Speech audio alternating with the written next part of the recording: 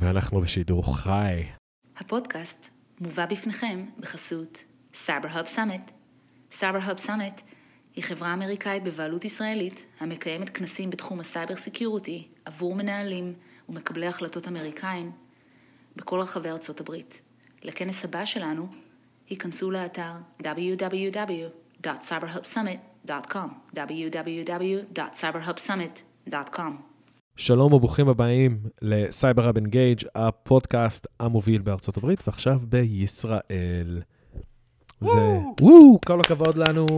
אני פה באולפן עם ניר ולטמן. ניר, מה עניינים? מה העניינים, ג'יימס? וואלה, ברוך השם, ג'יימס עזר פה, אני המנחה. תודה שהזכרת לי להזכיר את עצמי לקהל הנכבד שלנו. קובי. אתה יכול לקרוא לעצמך קובי. אני יכול לקרוא לעצמי קובי. כן. כל מה שחסר לנו זה קצת מוזיקה מזרחית ברקע, ואנחנו מסודרים, כאילו. נכון. ולטמן ועזר, כאילו, זה נשמע ארס. זה כמו, כאילו, סטטיק ובן-אל. שלום, ברוכים הבאים לאלה שמקשיבים לנו. הפודקאסט בעברית, כמובן, אנחנו התחלנו לעשות את הסדרה הזאת בדצמבר, עשינו זה 4-5 פרקים, וקיבלנו המון פידבק ממש חיובי, וכרגע אני יודע שיש אנשים שמנסים כדי לחכות אותנו. פתאום כל אחד מנסה להופיע עם פודקאסט. זה די מצחיק, ואני מעריך את הערכה האישית של האנשים שרוצים לחכות אותנו, זה מאוד מחמיא. אבל אני וניר החלטנו להתכנס שוב אחרי ארוחה של שקשוקה סוף הדרך. חריפה. טובה. טובה, מצוינת. איזה אוכל טוב. אנחנו מפוצצים. ומה זה, מייקה?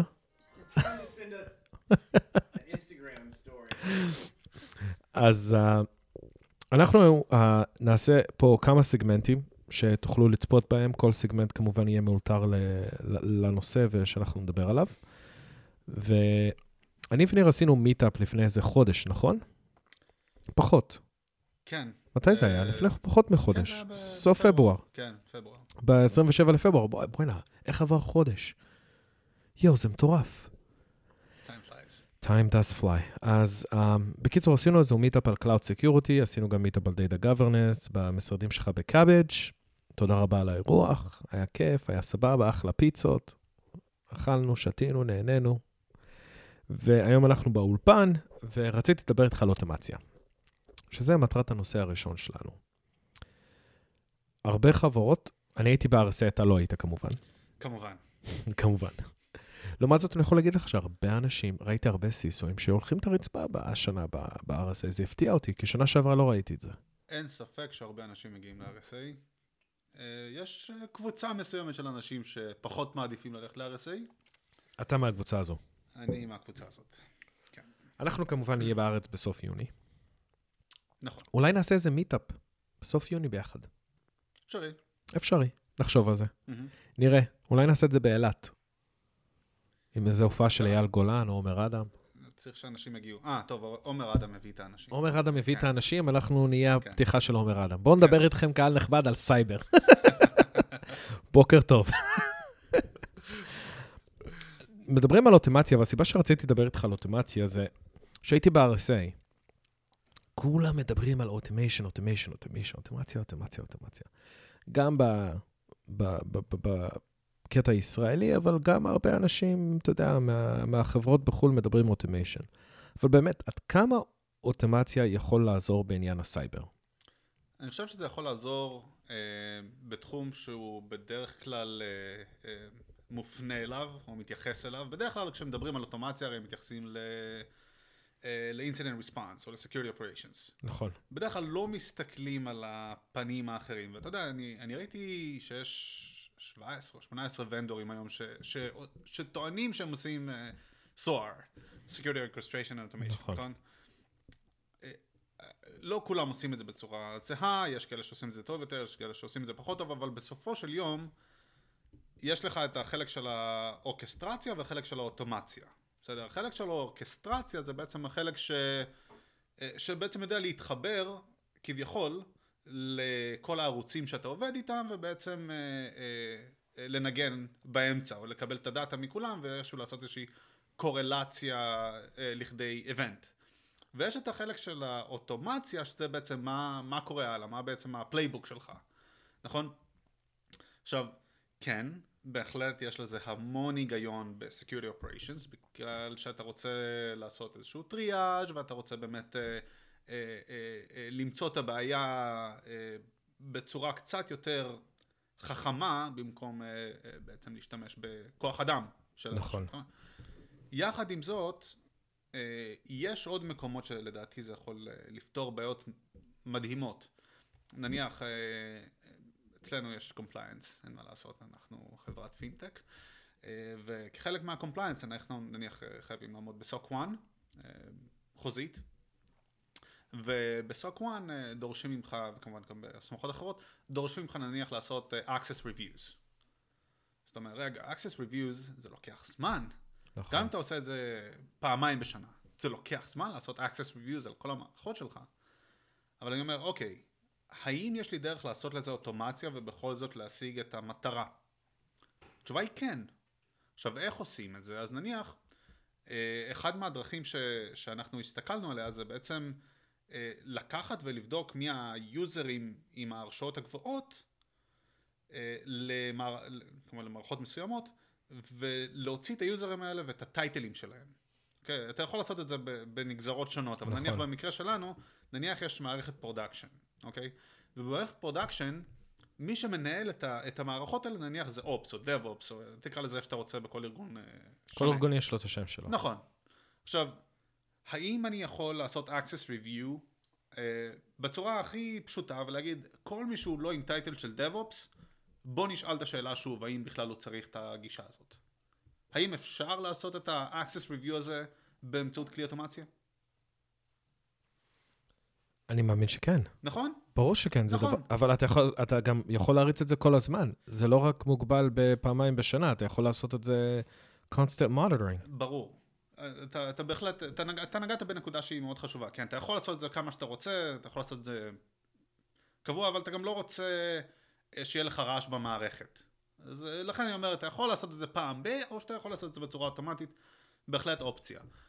אבל בסופו של יום, כשאתה מסתכל על התמונה הרחבה של מה אתה יכול לעשות, זה אוטומציה ואורקסטרציה, אז במקרה שלנו, הדוגמה לאורקסטרציה זה להתחבר למערכת ה-HR, להוציא את הטייטלים של כולם, Active Directory אצלנו לא מתחבר כל כך טוב. כלומר, יש Active Directory, אבל פשוט הטייטלים שם לא בהכרח מעודכנים. אז יש מערכת HR, שם כולם יודעים מה הטייטל שלך, כולם יודעים למי אתה מדווח. נכון. אין שום בעיה, אז מתחברים למערכת ה-HR, במקרה שלנו זו מערכת שיש לה API ואפשר לקבל ממנה כל מה שרוצים. ובעצם ככה לעשות את הקורלציה של האם למישהו יש גישה למערכת מסוימת. זה מה זה כן יכול לפתור. זה כן יכול לפתור, אמרנו, Security Operations בצורה מצוינת, לא מלאה, אבל עדיין, אתה יודע, זה לא יחקור לך את המלוור. כן. יש עניינים שכמו שאתה אומר, אפילו ב-self-driving trucks, נכון? ה-semi-trucks שעכשיו הם מנסים לעשות self-driving, נכון? יכולים לנהוג מצוין על כביש מהיר, אבל ברגע שהם נכנסים לעיר בין-עירונית, אין לטרק הזה שום חוכמה בלזהות אם מישהו רץ לפניך בכביש, אם זה אוטו, כמה חדה הפנייה, אם יש רכב מהצד השני שמגיע וכו', שאלה דברים שפעם אחרי פעם אחרי פעם אחרי פעם, המסיעות האלה נכשלות במבחנים האלה. נכון, תראה, גם טסלה, אתה יודע. אתה חולה על טסלה. אני חולה על טסלה. אז גם בטסלה יש להם את האפשרות לנהוג בכביש מהיר, ואתה יודע, והכל העברת נתיבים וכו', אבל הם עדיין לא הגיעו למצב הזה זה בין עירוני. שהם יודעים לעשות את זה עירוני. עירוני, סליחה, למה אמרתי בין עירוני? שהם יודעים לעשות את זה עירוני. האם זה יגיע לשם? כנראה שזה יגיע לשם. מתישהו. אבל בעתיד הקרוב. שנייה, אוטומציה, שאנחנו מדברים על אוטומציה בסייבר, שנחזור לנושא, כי יש לי לפעמים, אתה יודע, את הרגעים האלה שאני פתאום עף לכיוון אחר, ואני מנסה להחזיר את עצמי לכיוון שבו היינו, אבל יש משהו באוטומציה בסייבר, יש לך משבר כוח אדם ענק. לא הולכים לפתור אותו בקרוב. אין פתרון למשבר כוח אדם. אוטומציה זה, ו-AI זה הטכנולוגיה, שאמורה לעזור לעבור את המשבר כוח אדם. שהייתי ב-RSA, זה משהו שדיברו עליו כל הזמן. משבר כוח אדם, משבר כוח אדם, משבר כוח אדם, אני ואתה דיברנו על זה בפודקאסטים קודמים שדיברנו עליו. הפודקאסט הראשון שאי פעם עשינו שדיברנו על אוטומציה, נכון? אבל האם אתה יכול לסמוך על אוטומציה, לנהל דברים יותר טוב מעובד? ואיך אפשר לדאוג שאוטומציה לא כביכול נפרצת, או נהיית כאילו באיזשהו מקום כאילו liability מאשר יתרון? כי לדעתי זאת השאלה הקשה. כן, אז יש פה שאלה טעונה. בוא נפרק אותה. בוא נפרק אותה. קודם כל, בוא נתחיל מהאם אתה יכול לסמוך על המערכת. נכון. אוקיי? האם אתה יכול לסמוך על המערכת? התשובה היא, אתה יכול לסמוך עליה כמו שאתה יכול לסמוך על מערכת סים. אתה יכול לסמוך על הסים שלך? מדי פעם. מדי פעם. אם מישהו נכנס לך לתוך הסים, הוא יכול להיחשף למידע, הוא יכול להגיד, תעשה לי דרופ על כל מיני לוגים. כלומר, האם יש סיכון במערכת סים? בהחלט. תמיד. אוקיי? אתה צריך להגן עליה כמו שאתה מגן על מערכות אחרות. נכון. באותה מידה גם מערכת סוהר. אוקיי. יש לה יתרונות? הרבה דברים חשובים, נכון. כן? ובסופו של דבר, אתה צריך להגן עליה במידה מסוימת. עכשיו... שנייה, פולו-אפ. כן. האם החסרונות האלה אבל מגבילים את האימפלמנטציה של אוטומציה בחברות? זאת אומרת, האם יש CISOים שאתה מכיר מהיכרות אישית שמסתכלים על אוטומציה ורואים את החסרונות, ואומרים החסרונות יותר מסוכנים מאשר היתרונות של המערכת? אני לא חושב שמישהו אמר לי שהוא שמע יותר חסרונות מיתרונות. אני חושב שיש יותר יתרונות מחסרונות. אוקיי. כי כמו שציינת, באמת יש את העניין הזה עם כוח האדם, שהוא מוגבל. מאוד. ובסופו של יום אתה גם לא רוצה להחזיק כוח אדם שהוא חוזר על אותם פעולות כל הזמן. אתה לא רוצה, זה כוח אדם שיתחלף לך מהר מאוד. נכון. נכון?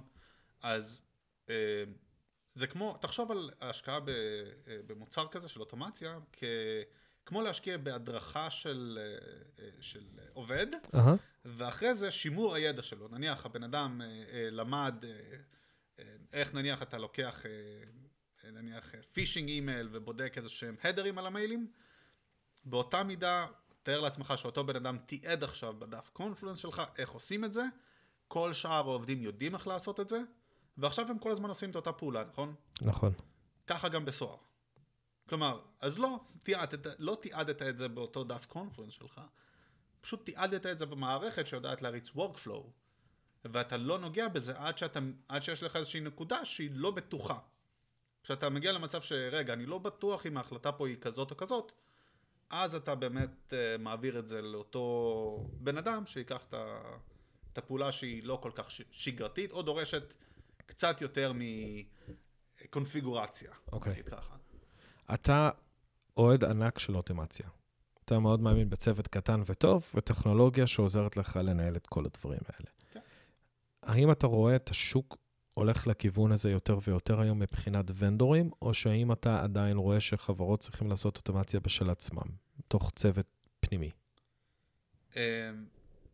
תראה, זה טוב להשתמש בוונדורים כשיש לך צוות קטן. נכון. לא, אין שום ספק בזה. אין שום ספק בזה. ואני כן מאמין שבכל זאת צריך ונדורים כדי לפתור עוד בעיית הסוהר. כלומר, האם אתה יכול לייצר סקריפטים בעצמך ולייצר מה שנקרא security engineering כזה, לייצר security scripts כאלה ולהריץ אותם בעצמך? כן, אתה בהחלט יכול לעשות את זה. לא בטוח שאתה תרצה לעשות את זה, כי כשיש לך חברה שהיא חברת סוהר, זה מה שהם עושים. נכון. זה הביזנס שלהם. הם דואגים שהמוצר הזה יהיה טוב יותר. כל פעם. כל פעם. שאתה לא יכול לעשות בעצמך. אם אתה אמזון, אולי תרצה להשקיע בזה בעצמך, כי אתה יודע, הם נוטים לבנות... או שאתה קונה פשוט חברה שעושה את זה. יש לך את הכסף. או שאתה קונה חברה שעושה את זה, אבל בסופו של דבר, להרים את הכל מאפס, זה סטארט-אפ בפני עצמו. אז נראה לי, זה קצת מאתגר. חוץ מזה, שיכול להיות, תלוי בסנריוס שלך, שדווקא לא משתלם לך לעשות security automation. יכול להיות שיותר משתלם לך בכלל לקחת managed SOC, וה-managed SOC אתה רק מלמד אותם כל פעם מה צריך לעשות, באותו מחיר, והם יעשו לך את העבודה. הבנתי. זה לא מחייב שתכניס מערכת כזאת לתוך ארגון. יש value, אבל אם אתה מוכן להשקיע גם בריליישנשיפ עם הוונדור שלך, זו גם אופציה. נכון? נכון. ונדור שהוא לאו דווקא software ונדור, זה יכול להיות services ונדור. נכון. לא, מסכים איתך לחלוטין.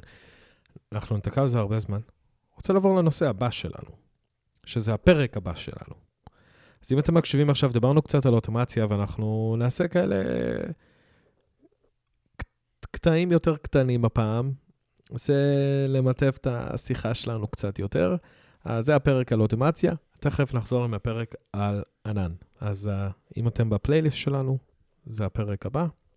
נדבר על המיגרציה לענן ושל חברות ומערכות בענן. אנחנו תכף נחזור, אני פה עם ניר ולטמן, סייבר האב אנגייג', ושנייה נחזור, נתחיל לדבר על הענן.